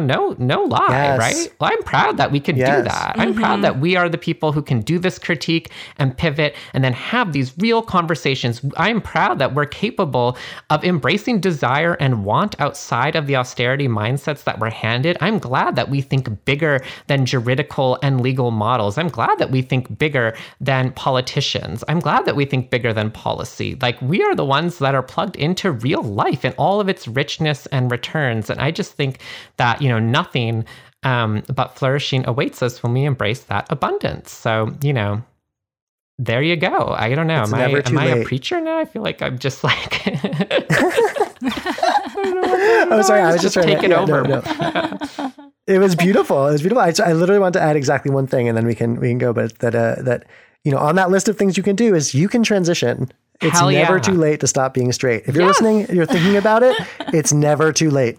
And we will gladly help you if you need help. If all the people are out there. We love when people try. I mean, I will say, right, like, then I will stop, I promise too. But like every time, no, I was giving a talk this week at a liberal arts college in New York State, and I'd just given this lecture about abortion and trans, and really the entwined struggle, and really critique the idea that what we need to be doing is fighting for just healthcare. Anyways, in the aftermath, I was talking with folks, and there were a lot of cool trans people at that college, but someone came up to me and was like, I'm starting hormones soon. I was just like, you know what?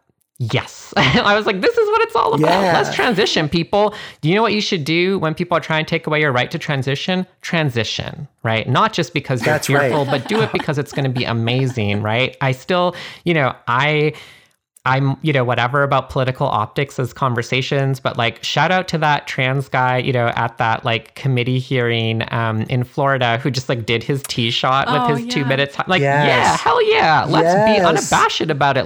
Let's fucking transition more than we've ever transitioned before. Yes. So fucking beautiful. What a wonderful conversation out of like such terrible subject matter. Yeah, I've got chills from that, Jules. Thank you so much. Thank you both for having me on. It's just been lovely. Thank you. Oh my gosh, thank you, Vicky. Thank you so much, this Vicky. is just like the conversation, and you brought so much, and like I feel like I couldn't have gotten where I got without talking with you and you too, B. It really, I think, again, it just, what a wonderful takeaway. I'm like, I wish it was nice. I wish it was my shot day so I could go do my estrogen shot right. You could do it on air, yeah. As a mic drop. I know, yeah. Mine was also earlier, this week, alas. All right, let me do my little outro. Are you still on Twitter right now? Me? No, Yeah. long gone. Okay. I went before it was cool to leave because I'm like a hipster even in that. And then I didn't go back when everyone else was like, oh, maybe like I'll come back. I was like, nope, I'm gone. That's good though. You can find me exactly nowhere. You can tell them. Yeah. Is there anything you want to plug though at the end of the episode for any reason? Just the book coming out and keep an eye out for my byline I write sometimes. That's it really. Definitely. You just had a good piece come out in Lux recently, right? In issue 6. Yes. Mm-hmm. Yes. So check out Vicky's writing, read her first book, get excited about the second one coming in 2024 from Haymarket. Vicky, thank you so much for joining us. Pleasure as always. Truly. Absolutely wonderful today. Oh my God. Such a joy. Such a joy, you two. Thank you so much. And patrons, thank you so much for supporting the show. We couldn't do any of this without you. But if you'd like to help us out a little bit more, share the show with your friends, post about your favorite episodes, order a copy of Health Communism from your local bookstore or request it from your local library, and follow us at deathpanel_. Patrons will catch you later in the week in the main feed for part 2 of our series, interviewing organizers about how COVID has impacted their organizing. Absolutely fantastic. And then we'll catch you next Monday in the patron feed. As always, Medicare for all now. Solidarity forever. Stay alive another week.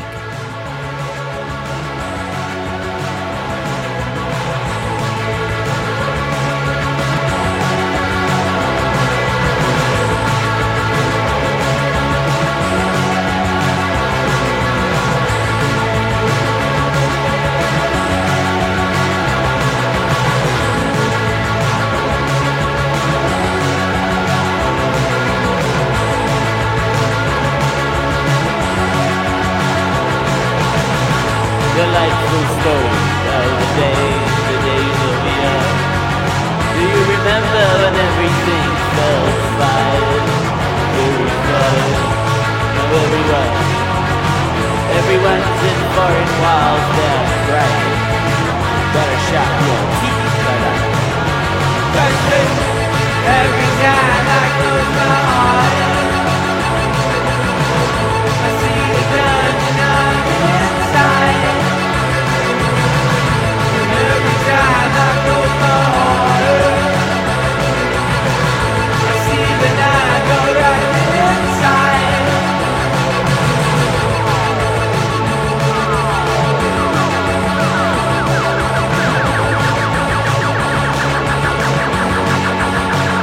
Sunny day, it's